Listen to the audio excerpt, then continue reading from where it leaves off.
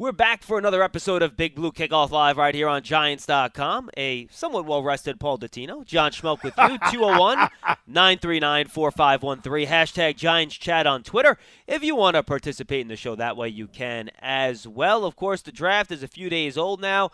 You've heard from Paul and I plenty on what we think about the picks, so we're not going to go into that at the start of the show.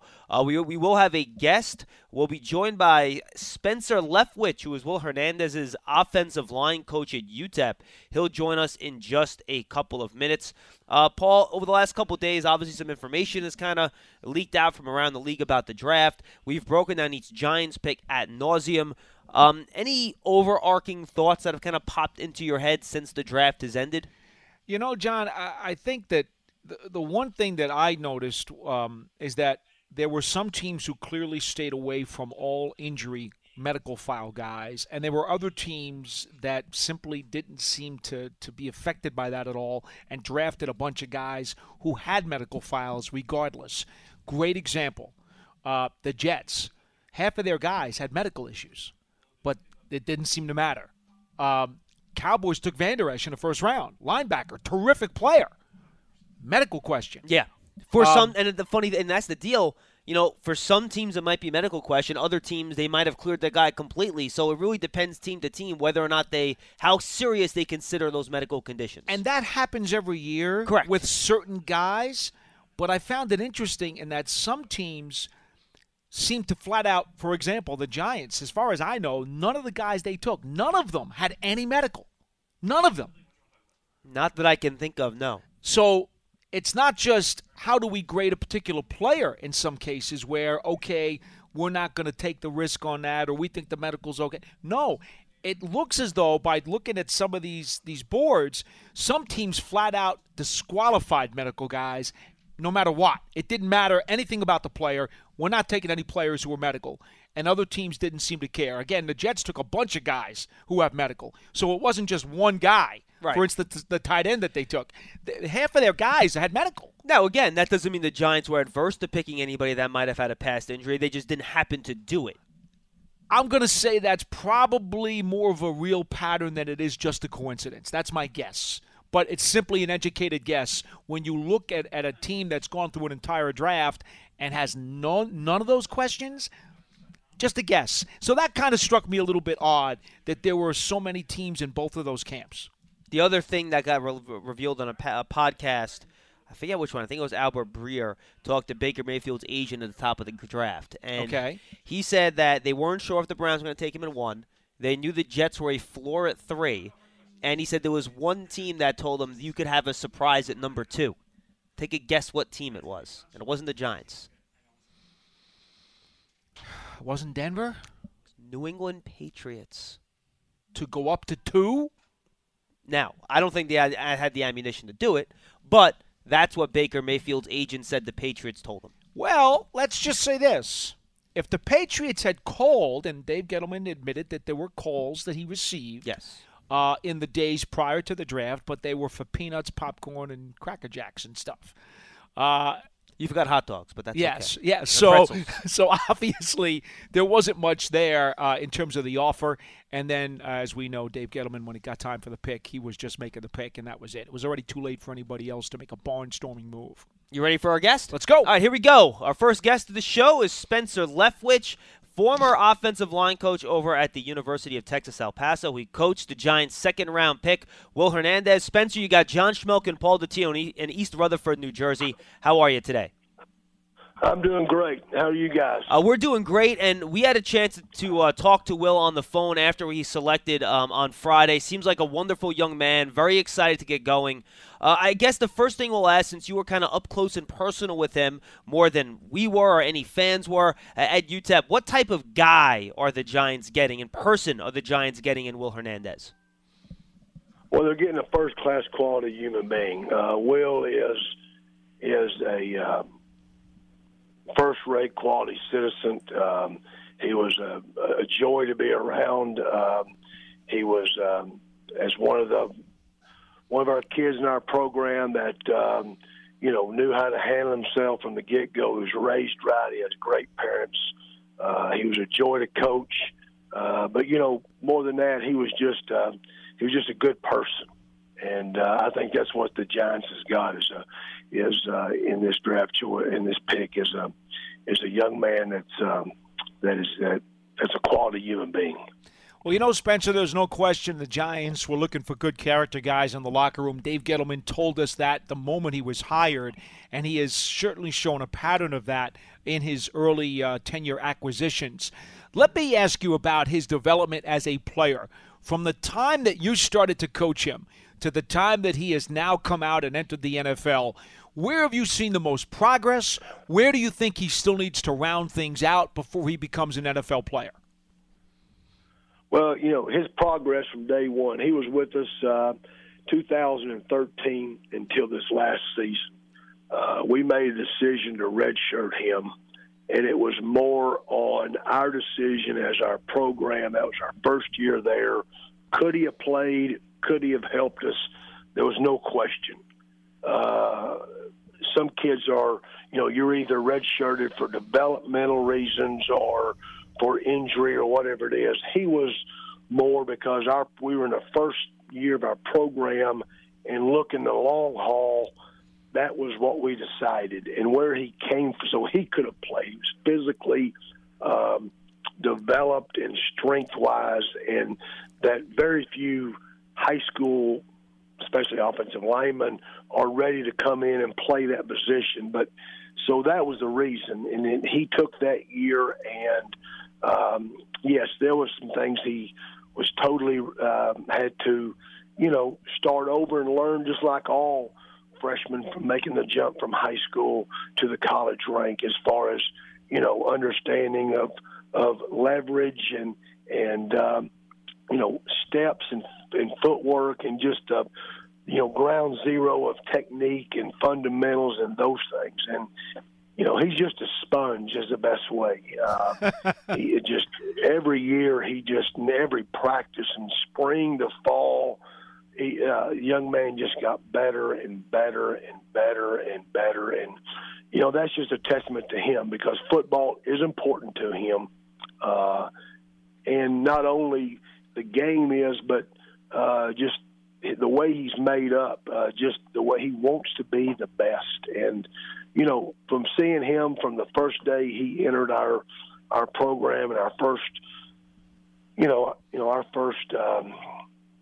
fall practice camp until this last season, you know, just the knowledge and not only, you know, refining the little things that you have to do in every position, but, you know, ours in the offensive line, it's such a skill, refined position and with hand placements and you know, hat and your footwork and those things. And just from day one until he left, he just was totally developed to the player, you know, that he is now. And he's not finished.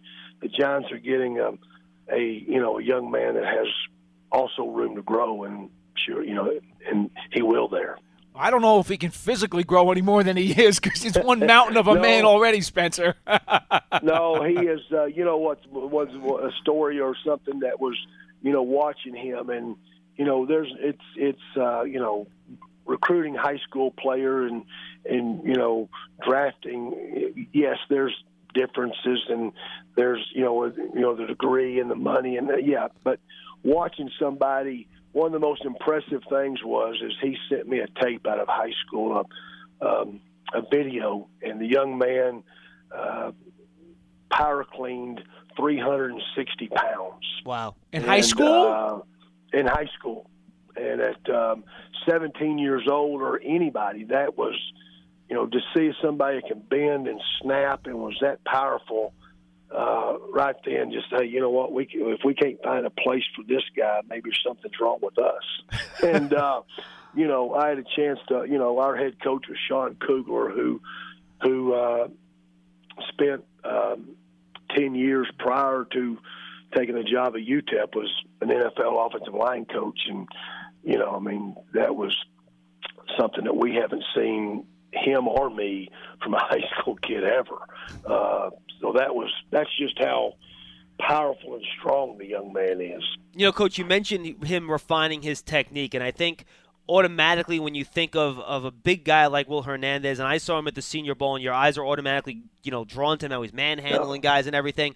But that technique's necessary to handle some of the quicker speed rushers, that the 3 technique that he'll find at the NFL level. How is he in dealing with those speedier, quicker pass rushers, and how does his technique help him deal with those guys?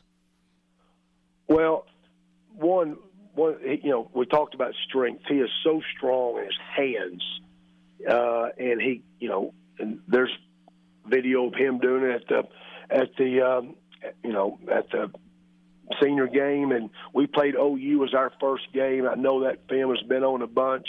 He played, we played Texas his junior year, but his strength.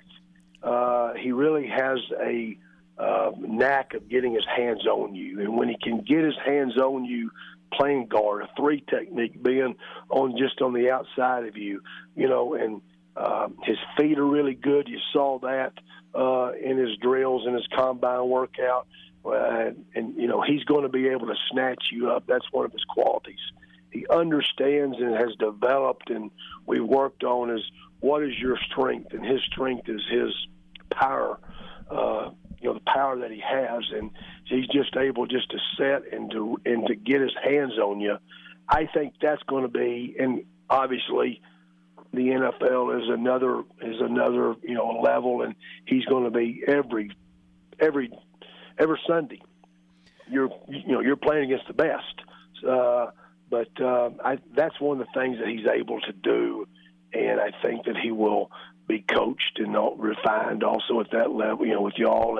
But he can get his hands on people fast, and in his pass sets and in his run blocking, is use his feet and use his power and his strength to get, I call him a road grader, to get that body on someone, Spencer Leftwich, former UTEP offensive line coach, joins us here on Big Blue Kickoff Live. He coached Will Hernandez, the Giants' second-round draft pick. Spencer, was there a particular game, was there a particular player matchup that you can remember where you really said to yourself, you know what, this guy's going to be one terrific pro? It doesn't have to be during his senior season. Maybe it was during his junior season where you knew he had crossed that threshold from being a really good college player to being a legitimate blue-chip prospect. Yeah, when like I said, his junior year, game 2, we played Texas. And, you could see things, you saw things in him and his growth from his first start in 2014. And now he's, we line up against those guys, and he had a great game. He, looked like he belonged there, and he, dominated, guys in front of him. And at that point right there, leaving that stadium there at that time, second game of his junior year, wow, this guy can be exactly what we thought he could be, and that was game 2, and it can only get better. And that's when it hit me, is that, you thought this, you saw a flash here, you see him progress from, 14 to 15, but, game 2 in his 16 year against the University of Texas, that's when I knew that he was something special. Coach, believe it or not, the Giants drafted Chris Snee in the second round in the same exact spot that they selected Will Hernandez. Yeah. And when you talk to Chris Snee off the field, he was a soft-spoken, nice young man. Not very different than when we talked to Will Hernandez on the phone. But when you put Chris Snee on the field, he was a mean son of a gun and liked to beat the heck out of people. Does Will Hernandez have that same mean streak when he gets on the field? Judging by the number of pancakes I saw in his game film, I think the answer is probably yes, right? Yeah, no question. The young man is term everybody uses or whatever. He can flip the switch. He can, when he hits the field, he's in a very intense, very plays with controlled aggression, but he is a mean, powerful young man. no, he can flip that switch and be the guy you want him to be on your side. If you're picking teams, you want to pick him first. Final question for me, Coach. In the NFL, we know the playbooks are a little bit different. Guys are stronger and faster and bigger and everything else. How do you think he will do in terms of getting to the second level, getting out in terms of leading blocks downfield, matching up against some guys who now at this level will be as big and as strong as he is? I mean, no disrespect, but when you're coming out of college, sometimes guys aren't as big as you and they're not as strong as you either. No, you're right, and I think that's in any level you move, high school to college obviously to the National Football League, which is, each level you jump up, there's going to be more guys like you. All 11 on defense are true guys. But I think Will, the thing that I saw in him from the last football game and the combine workout in the East-West game is Will went from about his weight at the combine, I want to say was like, 321, 317? Yes. Yeah, it's around 320, I thought. Yes, yeah. And he played at about, 340, 337, somewhere in there. So he lost about a good 10 pounds or so from the game until the combine workouts. I think that's going to make him, and that was good. I think that's going to make him quicker, more explosive when he does get on the second level. Those guys in y'all's league are phenomenal. But, yeah, I think that's what he needs to do. I see that being a plus for him when he gets to there, that he can have the agility and the, foot speed, to get on top of those guys. And that's his plus, is to get his body, we always talked about, get your body on top of them, get out of space. And I think losing the weight and getting down to that playing weight that I think that is where he's going to be, or, obviously y'all going to have something for him, but I think that's going to help him. I really do. Coach, two quickies for you. One, the scheme you guys ran in college. When we talked to Will on Friday, he talked about how it was a pro-style offense and it would help his transition.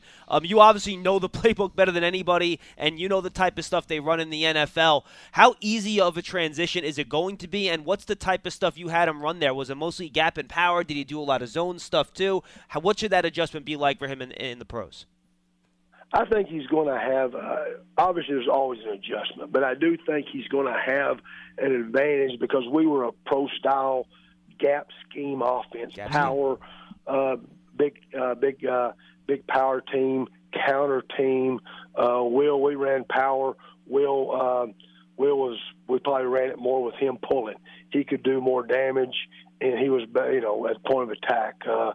And I think he's going to fit into that scheme. I think the way we did huddle, we did have checks at the line of scrimmage, went one side to the other side, or killed a play and went to another play. He's been in that scheme. We have made the front calls and identified the Mike linebacker and some of those things that are that you see on Sundays get lost now in the college football game, but that was our offense. We were pro style. We were gap downhill running the football.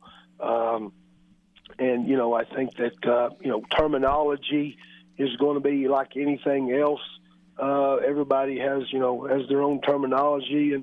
But when you get down to it, how you call it, but you're still running a gap scheme, power, counters, those type gap scheme, no pullers with big NFL play.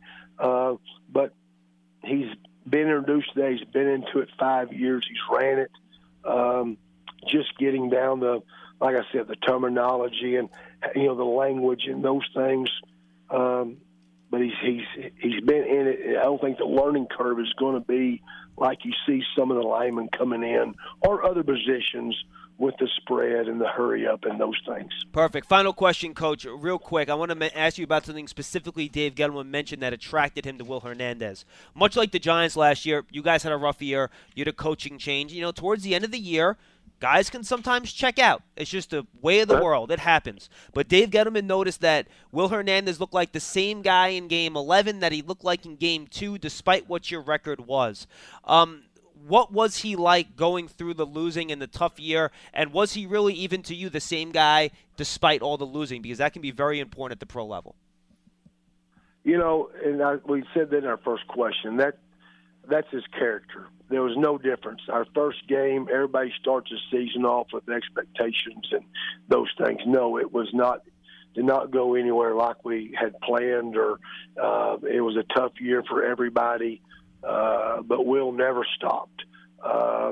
And any season, Will never stopped wanting to get better, wanting to learn. And there was never a playoff. There was never, hey, you know, we had nobody that was going to replace Will. I mean, we knew it. He knew it. Whatever, you know, I mean, there was not, you know, that was a situation. He never took advantage of that. No matter who we were going to play, what our record was, what happened the week before, you know, the young man, you know, made it a bright spot of the season, and he just wants to get better. I mean, that's him. He wants to be the very best he can be, and he did not stop wanting to get better and practicing and meeting and doing the little things that go into it that, you know, people don't see. All they see is a Saturday game, a Sunday game. But no, the young man never, ever folded his tent, never took a play off, never took a week or whatever it was. He was a joy to work, and that was one of the bright spots and positive, and you know, my last 5 years it's been a joy coaching him. Coach, I'm going to cheat and ask you one more question, because you were just talking now about everything that people have seen, and he is what you see. Can you give me a behind-the-curtain story about him that maybe the public doesn't know about? Obviously, it can be humorous, that will give people a better sense of what he's all about, either as a man or as a player or just as a teammate. Something that maybe hasn't been on tape or hasn't been in the newspapers. You know, I don't know. He's just, you know, I'll tell you this. Every year before our season, we have our, you know, I always have the kids over at my house, and we cook out and play washers or whatever it is, and jump in the pool or whatever it is, and Will's always the guy, the last one to leave, always is in the kitchen asking my wife if she needs any help or taking the trash out, or, you know, that's just the kind of guy he is. Very cool. You know, he's just, you know, I have a younger son that's, you know, high school age, freshman age kid, and he's upstairs playing video games with him, or watching wrestling or whatever it is. And, you know, he wasn't, I mean, did he have to do that? No, he didn't. He, you know, be the first one to leave. He, you know, hung around for who needed to and ate and left, whatever. But he was always first one there, hugging my wife, and last one carrying the trash out, hugging my wife. He does like to eat, so he always left something extra. He's just waiting for leftovers. But he always liked, and when you get a chance to see him, my wife made sopapilla cheesecake, and he always would leave with, he knows what to do, because he always buttered her up, and she'd have one stashed in the refrigerator for him to take home. Well, Coach, he knows what he's doing. He knows what he's doing. Coach, let me tell you, if he likes cheesecake, he's come to the right place. We got plenty of good cheesecake up here in New York. We sure do. Coach, you developed a heck of a player and a heck of a kid. Thank you so much for the time. We appreciate it, and good luck down the road, okay? Thank you, Spencer. And good luck to you guys. Thanks so much. Enjoy your summer. Thank you. That's Spencer Leftwich, former UTEP offensive line coach, Coach Will Hernandez. And none of that was surprising to me based on what I've heard about the kid. And, look, I think the Giants are getting what they're getting here, and that couldn't be a better thing. Can we say he checks all the boxes? I mean, not just as a player, but as a human being. I think probably. I and mean, look, obviously, when you hear that, obviously his former coach isn't going to come on and say anything bad about the kid. We get that, but even in all the scouting reports and everything, there isn't much not to like. Look, he's not perfect. He might struggle with some fast and speed guys and stuff like that. Nobody's a perfect prospect, but I think you have to be pretty excited about what you're getting if you're the New York Giants. I think the one thing that Spencer said, and it was something that you mentioned, Dave Gettleman had mentioned to us originally, and then he reiterated, it didn't matter. The losing never affected him. It never infected him, actually, which is probably a better word. Correct. Because that does happen. You know it. Yeah. We've all seen it. And you could tell the affection that he has for this player. Just the whole package of what he did, and it's very easy for even the best of players to start going downhill when things go into a slide. And so, great for Will Hernandez that he never lost the luster and he remained a blue-chip prospect right up into the draft. I'm curious to see how he does in his own scheme, which is a lot of what Shermer runs when you run mostly a gap and power scheme there. I think that'll probably be his biggest adjustment. But, look. The weight thing was interesting, though, too. Yeah, he dropped about 10. He was 327 at the combine. He said he played around 330, right? 335? He said 330, 340. Yeah, so he probably lost That's 15, interesting 20 pounds. to me. That's interesting to me because that was one of the knocks in terms of when people said, well, he's not going to be a high first-rounder, the thing was, well, with some speed rushers, some of that lateral movement, he was a little bit, dancing bear, wasn't as quick on his feet maybe as some people would like to have him been. But if he's lost 10, 15 pounds, maybe that suddenly is not an issue anymore. Let's do the calls at 201-939-4513. Bob in Parsippany has been holding the longest. What's up, Bob? All right. Hi. Thank you for taking my call. Hello. Since we're talking about Will Hernandez, I'll just say that I am very thrilled that they picked him, but that's not what I came on to talk about. Sure. What do you got? I want to talk about the number one pick for the Giants. Sure. And Barkley, he's certainly worth taking at number 2, but I believe that the Giants will regret not picking a quarterback because a franchise quarterback is worth more than even a Hall of Fame running back. Bob, I agree 100%. And John, you were on the day you had Dan Orlovsky, evaluating the quarterbacks. And Orlovsky, he just raved about Rosen. And then on draft night, we had Troy Aikman. When Rosen got picked, he says, this guy is the best talent, the best passing talent since Andrew Luck. The only thing that kept him from being the number one pick in the draft was the concussions. I think Rosen should have been a pick, and I think we should have taken the risk about the concussions for that kind of talent. Well, Bob, here's the thing, and here's the beauty of it. You love Rosen, I love Sam Darnold. And both of us are on the record about that. But this is the beauty of this.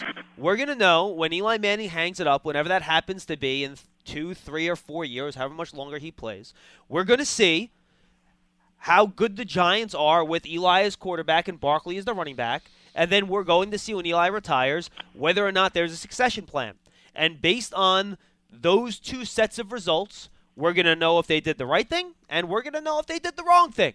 And we'll obviously see the circumstances along the way if they're mitigating or anything like that. And the Giants have chosen a path.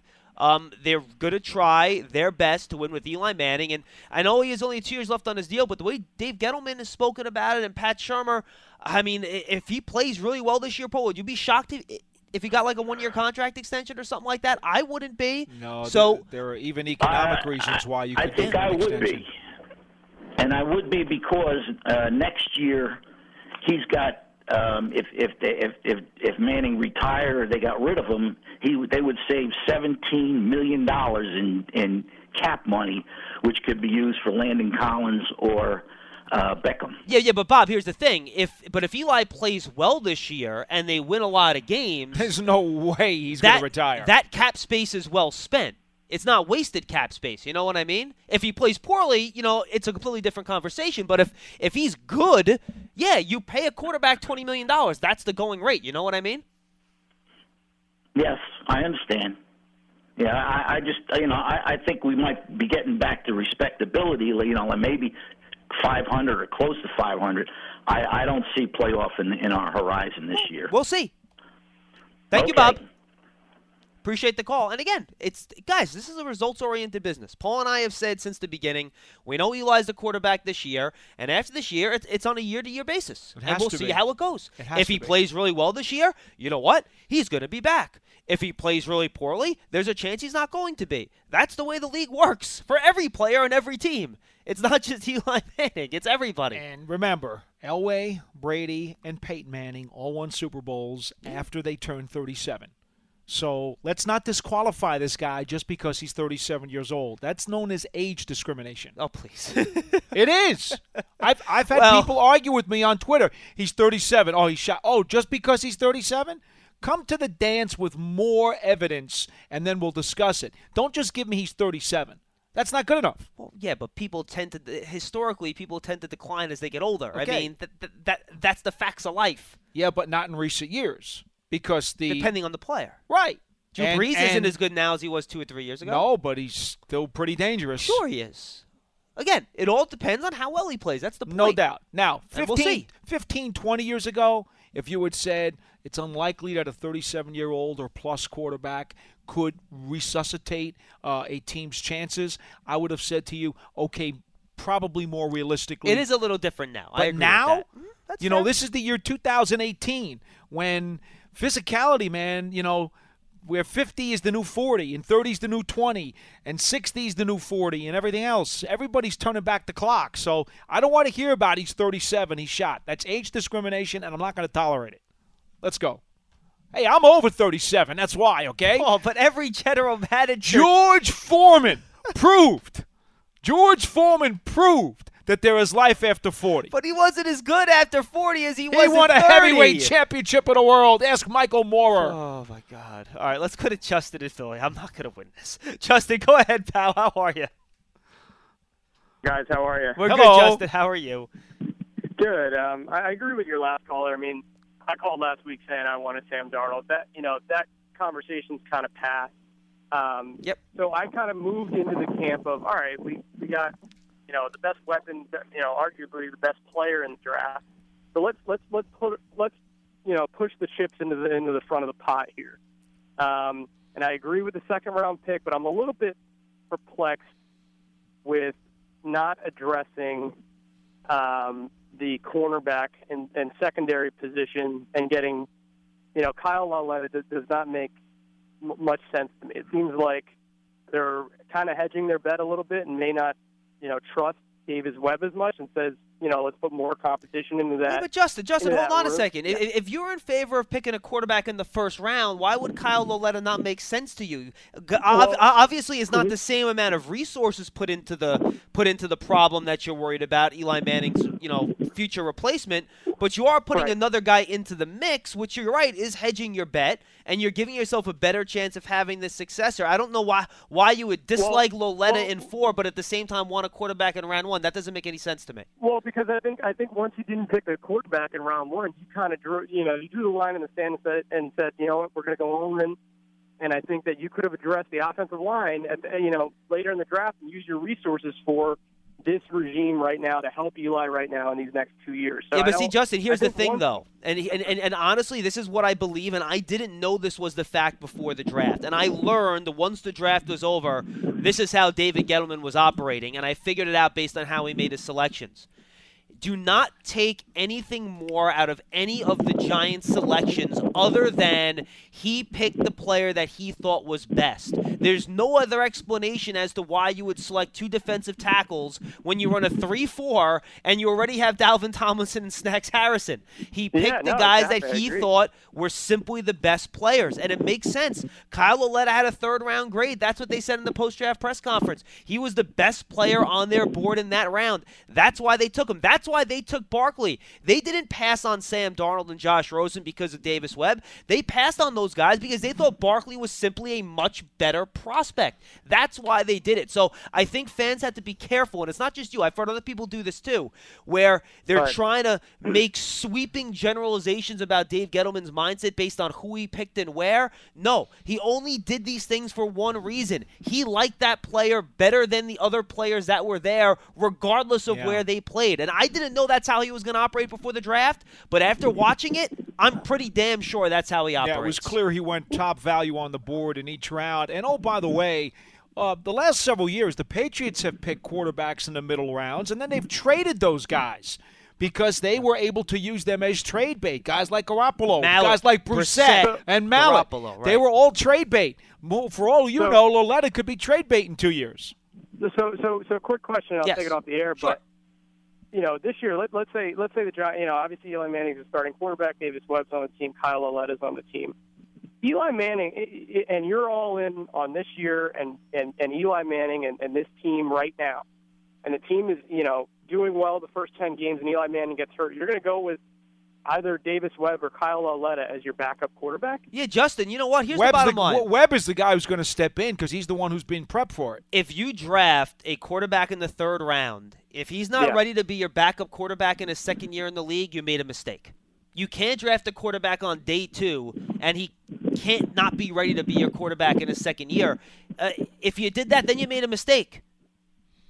Gotcha. All right. Thanks. Thank you, Justin. And look, he has to be ready. Because I heard Carl and Maggie and Bart talking about this on their show yesterday briefly, and they're like, "Oh, they're gonna try to squeeze one of these guys on the practice squad. They have to bring in a veteran." These are the 3 quarterbacks. Mm-hmm. Neither guy's getting through to the practice squad. Okay, it's not happening. They would get swooped up in a split second. Because Shermer had mentioned there was a possibility. He wants 3 quarterbacks on the team, and one could end up on the practice squad. He mentioned that as a possibility. Because he threw that line in there, I think some people jumped on it. Yeah, it ain't happening, though. It's my opinion. He will keep all 3 on the 53, and Lauletta's going to be the guy who's inactive holding the clipboard on Sundays. Yeah, and I would agree with that. He'll be the red shirt. Yeah. He'll be the red shirt like Davis Webb was this past season. Correct. Lauletta will be the red shirt. And then whenever Eli passes the torch to Davis Webb, if Lauletta's still here, he will be the number 2. That's the way it's going to be, in my estimation. Well, they're going to Eli might not pass the torch for 2 more years. And this coaching staff will have 2 years to evaluate Webb and Lauletta and make a decision. Mm-hmm. I don't think their order is set in stone, no matter what they do. I'm giving you my gut feeling as to how it's going to play out. Exactly. But, of course, they love competition, and people want to see competition. Coach Marvin in Delaware wants to continue on the quarterbacks on line 4. What's up, Coach Marvin? Hey, how you guys doing? Good to hear from you. What's up? Hi. Good job on that last caller, John. Well, I got a couple of things here. Yes. First thing is, gentlemen, and with all the fans, and I understand their passion for the game. I mean, I deal with parents, and they probably can be worse. You know what I mean? Dealing with parents in high school or youth football is very difficult. Everybody got a superstar son or daughter. But what I always tell those parents in the beginning of my season in August, I said, starting this season, I actually lose. No matter what I do this season, I lose because I can't satisfy everybody. Right. You know, we're going to call plays, and they're going to be aunts and uncles and cousins and brothers. And everybody's going to criticize certain plays. Everybody's going to criticize who's not playing. So you can't satisfy everybody, but do what you think is best for the team, and that's what Mr. Gettleman's doing. Yep. Yes. As far as the quarterback, Lauletta, I mean, I was like you guys on draft day. I saw your face when his name came up because everybody was looking for Cosby, and I was looking for Cosby. And to hear Lauletta's name, I mean, for a second it threw me off, and I kind of like wondering about it. I imagine Paul's face was better than mine. So I kind of like just a little bit of studying on him because I didn't know nothing about him other than the Senior Bowl.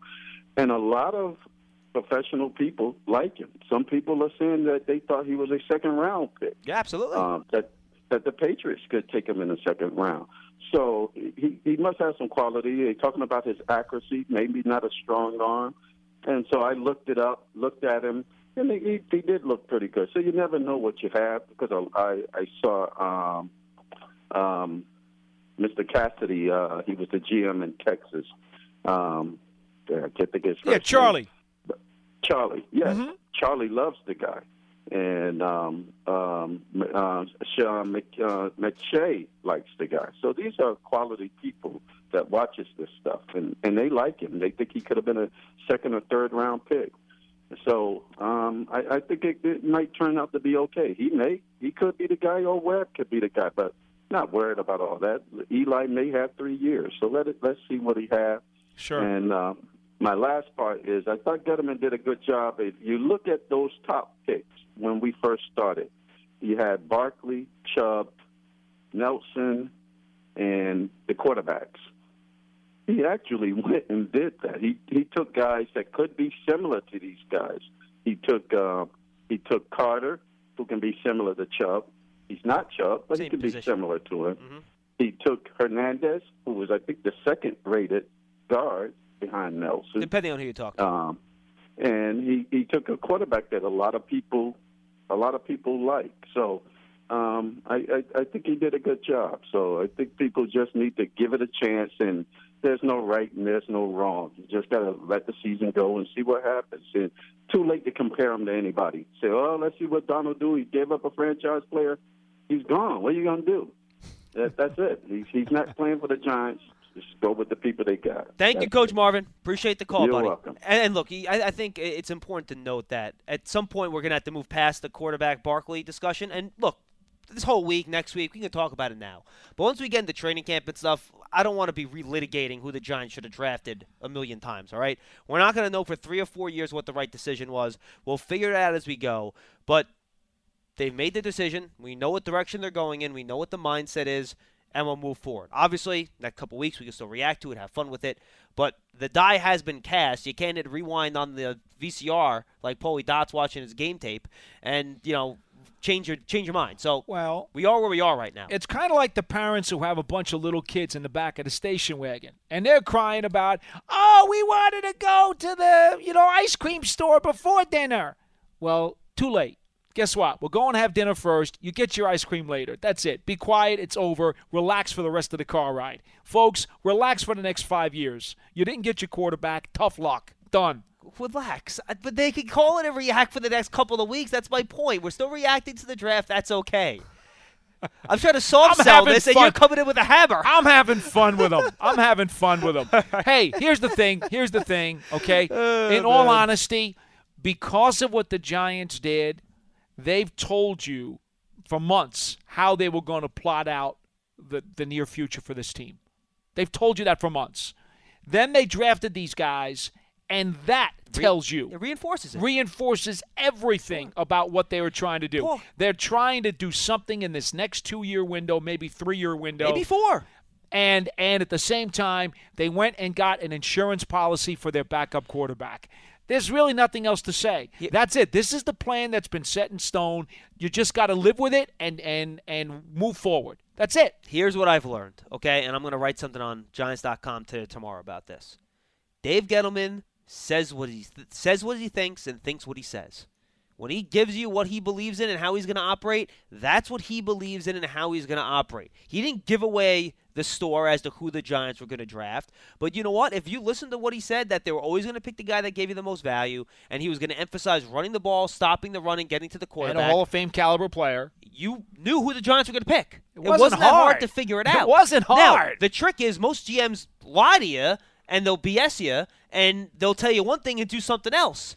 Based on this year, Dave Gettleman, straight shooter. Let's go to... He should be a paisan. Dave Gettleman should be Italian because he comes right at you. He lets you know right to your face exactly what he's thinking. Straight shooter. Let's go to Mitchell in Nashville. He's up next. Hey, Mitchell, you're on Big Blue Kickoff Live. What's up? Yeah, I've just been saying I've been keeping up with you guys basically since the beginning of the year. You guys have been doing a great job leading up to the draft. Thank you. It's been really entertaining. Appreciate it. What the calls and everybody's going on. As far as the draft, like everybody's been saying, I feel like the players we got. Let's ride the boat. Let's try to go for this championship. And I feel like, especially with Saquon, it gives Eli an extra 2-year window to me, just because of the type of player he is. Basically, extended Eli Manning's career.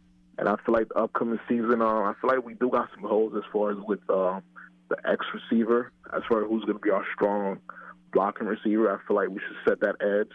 And there's some, I know Eric Decker's still out there. Mm-hmm. Eric Decker's out there. I know there's the whole thing with Des Bryant. It's a big, up in the air if he fits in with the team and stuff like that. So I feel like Eric Decker's still out there. I feel like we also could use not a free safety or a slot corner type of hybrid mix, because I know we have some guys coming in, and I wanted to ask Paul, like, as far as with the undrafted free agents, if there's like any big play receivers that we got or slot corners that's really interesting. No, to be perfectly honest with you, the receiving core that was undrafted, the top of the receiving core, I had gotten a list of them. None of them were necessarily standouts for me. I would almost rather bet my money on either Roger Lewis or Travis Rudolph having to pick up their game and winning those jobs. I do think they've got to bring in competition. Supposedly there will be a couple of receivers coming in. But right now, if you ask me, odds-on favorite, who's the 4 and 5, it's probably Lewis and Rudolph. That doesn't mean that they can't get beaten out. Again, you just don't know sometimes. Someone will have a really good summer and kind of edge somebody else to the sideline. We'll have to see. In terms of the corners, the kid from Penn State, Haley, is reported to have had interest with the Giants. Now, we're not going to give you any names particularly because until these undrafted rookie free agents actually sign contracts and step on the field at rookie minicamp, they're not the property of the team.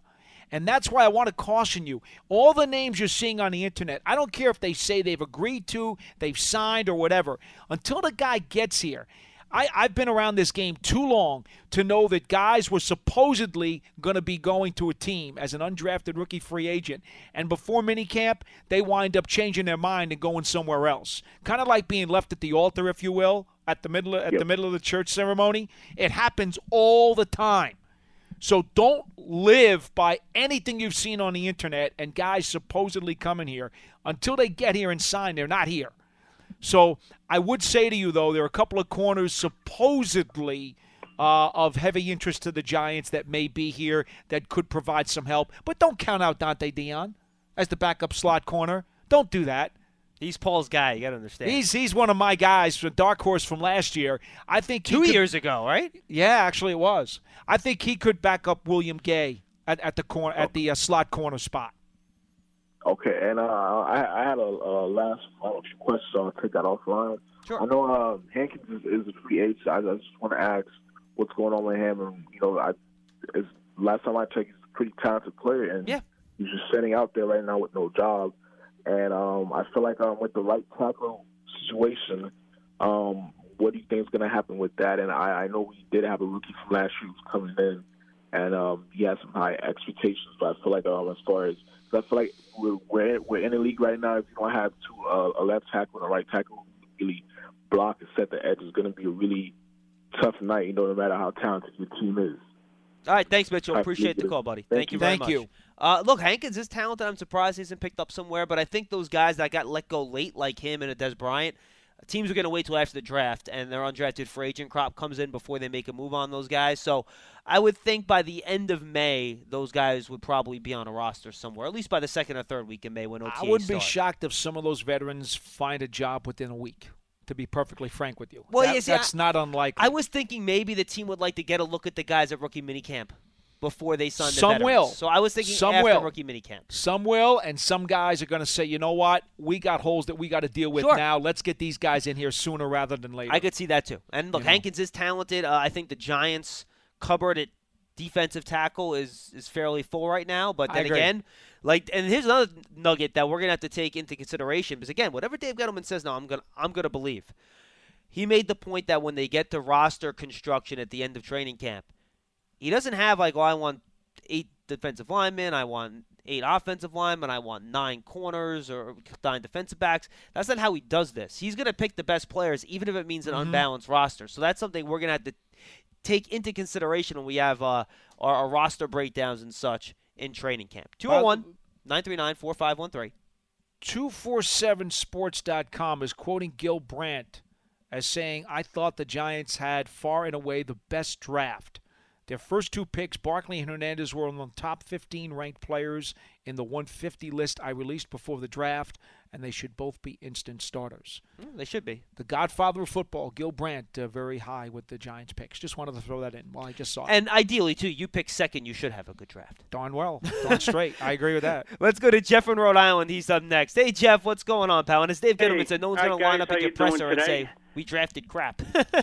What's up, Jeff? How are you? Hey, I'm doing fine, thank you. You guys did a great job on the pre-draft and the draft as well. Thank you. I wouldn't have expected any less than that.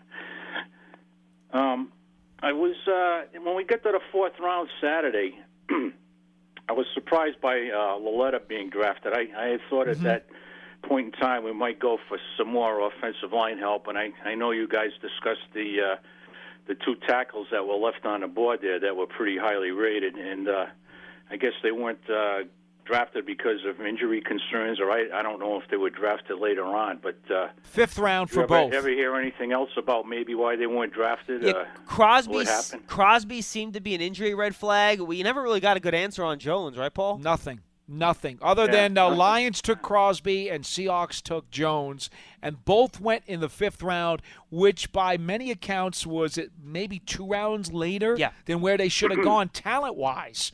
So obviously the league had some yellow flags on these guys for them to fall that far. Yeah. Okay. Well, overall, I'm saying that I'm pretty happy with the draft, and although at this point in time it looks like we're a little late in the secondary and maybe at right tackle, but we'll just have to wait and see how that plays out. And I'm looking forward to the rookie mini camp, which will be about 10 days or so. May 11th. Yeah, that starts next Friday is when it kind of really kicks off. Okay. Well, thanks, guys. You have a great day, okay? Hey, you too, Jeff. Take care. Thank you very much for checking in. Let's go to Roy in New Jersey. He's up next. Hey, Roy, what's going on, pal? Hey, guys. How you doing? Doing well. Hi. John, when I look at the logo on your shirt, it doesn't exactly evoke memories of the glory days of the Giants. Roy, it's funny. Paul Dottino, and I didn't realize this logo I didn't realize this logo was only used for 1 year and how bad that year was. But literally, we walked in, and Paul was like, "You know what season that's from, don't you?" So I'm sorry, everybody. My bad. Yeah. Paul, that might have been, I don't know if it was 74, 75. 75. Like Arnsperger's last year or whatever. It was. 75, the Shea Stadium season. Craig Morton was the quarterback. Walker Gillette, the leading receiver. Joe Dawkins, the leading running back. It was a mess, an absolute mess. A logo that I care not to think about. So I'll have to make sure I wear it around Paul all the time. Yeah. Thank you so much. The first game my dad ever took me to was at Shea. They played the Cardinals. There you go. And, predictably, they lost, but that when I see that logo, it just kind of brings back not so fond memories. Mm-hmm. So I'm a contrarian here. I absolutely love the draft. I didn't want them to go anywhere near a quarterback, and the reason is if you told me last year before the season that Eli was going to be pressured more than all the quarterbacks except for 3. Was going to have the offensive line play that he had, that the running game was going to be worst or second worst in the league, and that he was going to play the majority of the year without two of his top 3 receivers and part of a season without his 3rd best receiver, and he would have thrown for 19 touchdowns and 62%. I would have said that sounds to me like he's doing a pretty good job. I don't get all the hate for Eli. Nobody's talking about Drew Brees hanging it up. Nobody's talking about Phillip Rivers getting old. You know why? No, you know what? No. In fairness, people have mentioned Ben Roethlisberger retiring. People have talked about, and people have talked about Ben has been beat up a lot in his career. And people have talked about the Chargers preparing for life after Rivers. Remember, everyone thought the Saints were trading up for Lamar Jackson. So in fairness, people are talking about those teams trying to find the next guy too. They are. Yes, I don't disagree with that. But here's the thing. The reason that you get people picking on Eli is twofold. Fantasy football, okay, because Eli Manning is not a fantasy football quarterback. He is a real NFL quarterback who does things on the field that fantasy football people can't understand, okay, because it doesn't help them with their numbers. and it doesn't help them win their points and win their money and whatever else. So he's not a fantasy football quarterback. That's one. Number two, I know you love this, don't you? Number two, and very, very important, is that because people are so into analytics and fantasy football, they don't care that he doesn't have a great offensive line in front of him. They don't care that he has a sporadic running game to deal with. They don't care that he's dealing with third-level wide receivers. No, that doesn't matter. Well, that was only for 1 year, the third-level wide receiver. Well, this past season. Only 1 2 seasons ago, Eli Manning was tied with Stafford in Detroit with 6 fourth-quarter come-from-behind victories, okay? That's what that, and he went to the Pro Bowl. Okay, so that's why people are infected by analytics in fantasy football, and that's why Eli will never get his just due. I agree. Listen, in 1997, Paul remembers this, the Giants won the division. They were 10-5-1. The combination of quarterbacks was Danny Cannell and Dave Brown, who threw for a combined 3,000 yards. Yep. And the running backs were Tyrone Wheatley, Charles Way, and Tiki as a rookie. Yeah, well, he didn't run the ball much. Right, but they combined for 1,800 yards rushing and 12 touchdowns. They won the division, and even though that was one of the most painful playoff games you ever have to be at, the game against Minnesota. Yes.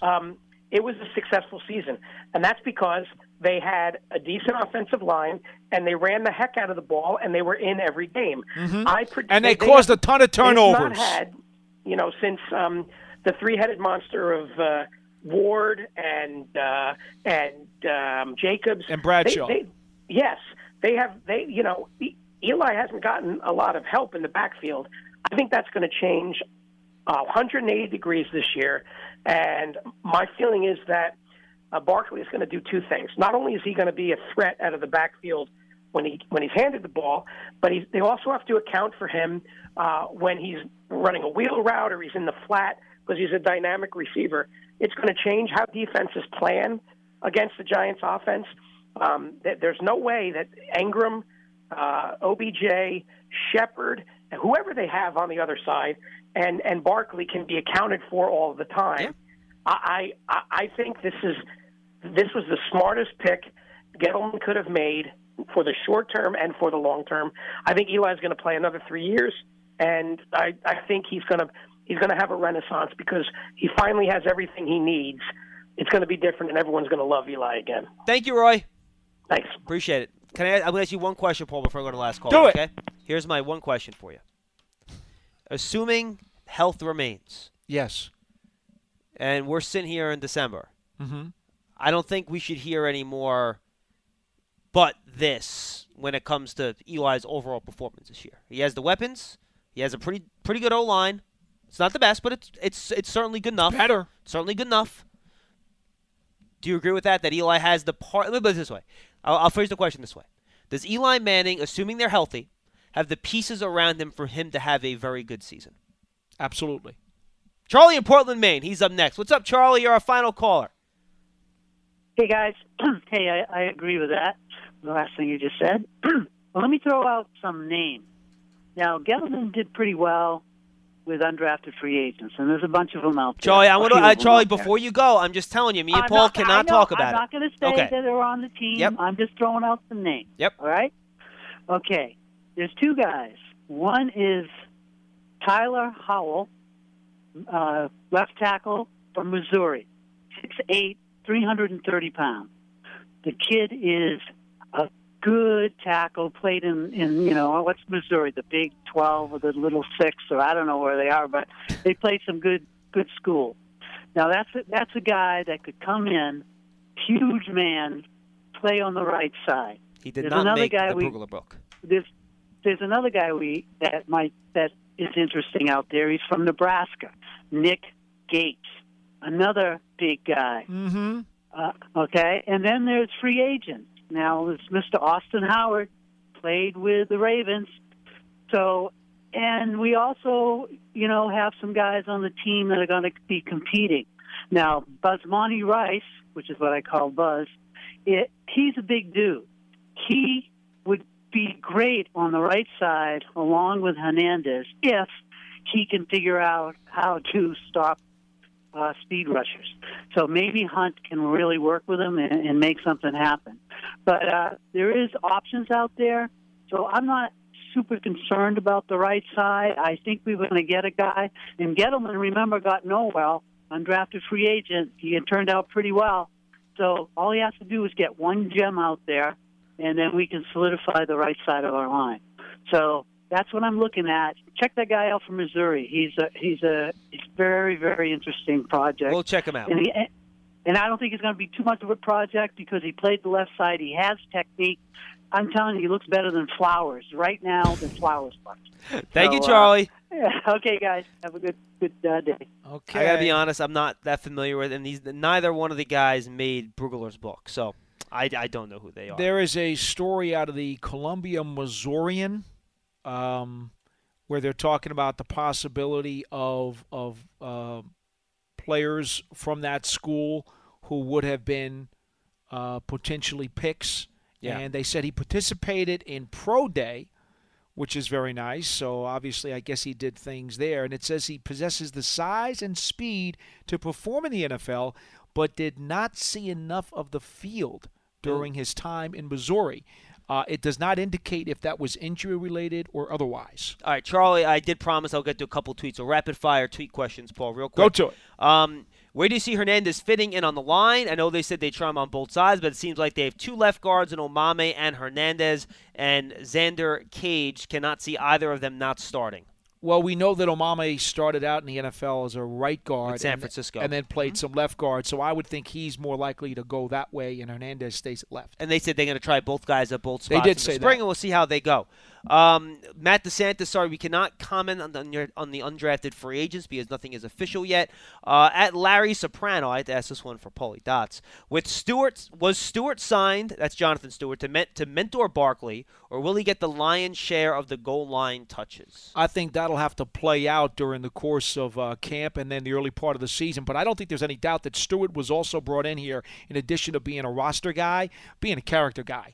Because the Giants, they needed a big brother in that running backs room. So I don't think you can discount his ability to be a character guy. I think he's going to be both. Yeah, it could be. I think he. I remember I watched Barkley in short yardage a lot.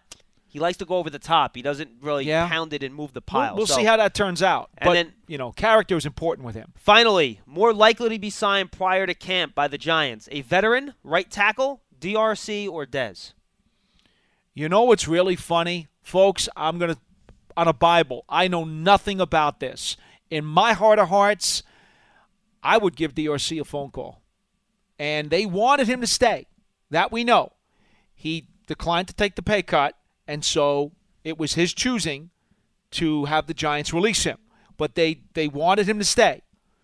Who's to say now, maybe if he hasn't found anything out there to his liking, that maybe that could not be a fit again. And I'm sure DRC, the vet that he is, doesn't mind not having to go to spring workouts either. I'm sure he doesn't. Yeah, right. I'm sure he doesn't, but Right. Well, is that possible? Well, my point being that he's going to be patient. He's not in a rush. He's going to be patient, right. but I'll tell you, you could do a lot worse than bringing him back. Good stuff, Paulie. Yep. Tomorrow we'll have Russ Huesman, the head coach of the Richmond Spiders, to talk about Kyle Lauletta at the top of the show. Paul and I will be back with you talking draft and taking more of your calls. Thanks for being with us. Thank you to Spencer Leftwich, the former offensive line coach of Will Hernandez at UTEP. And thank you to the callers. We'll see you tomorrow on Giants.com. Have a great day, everybody.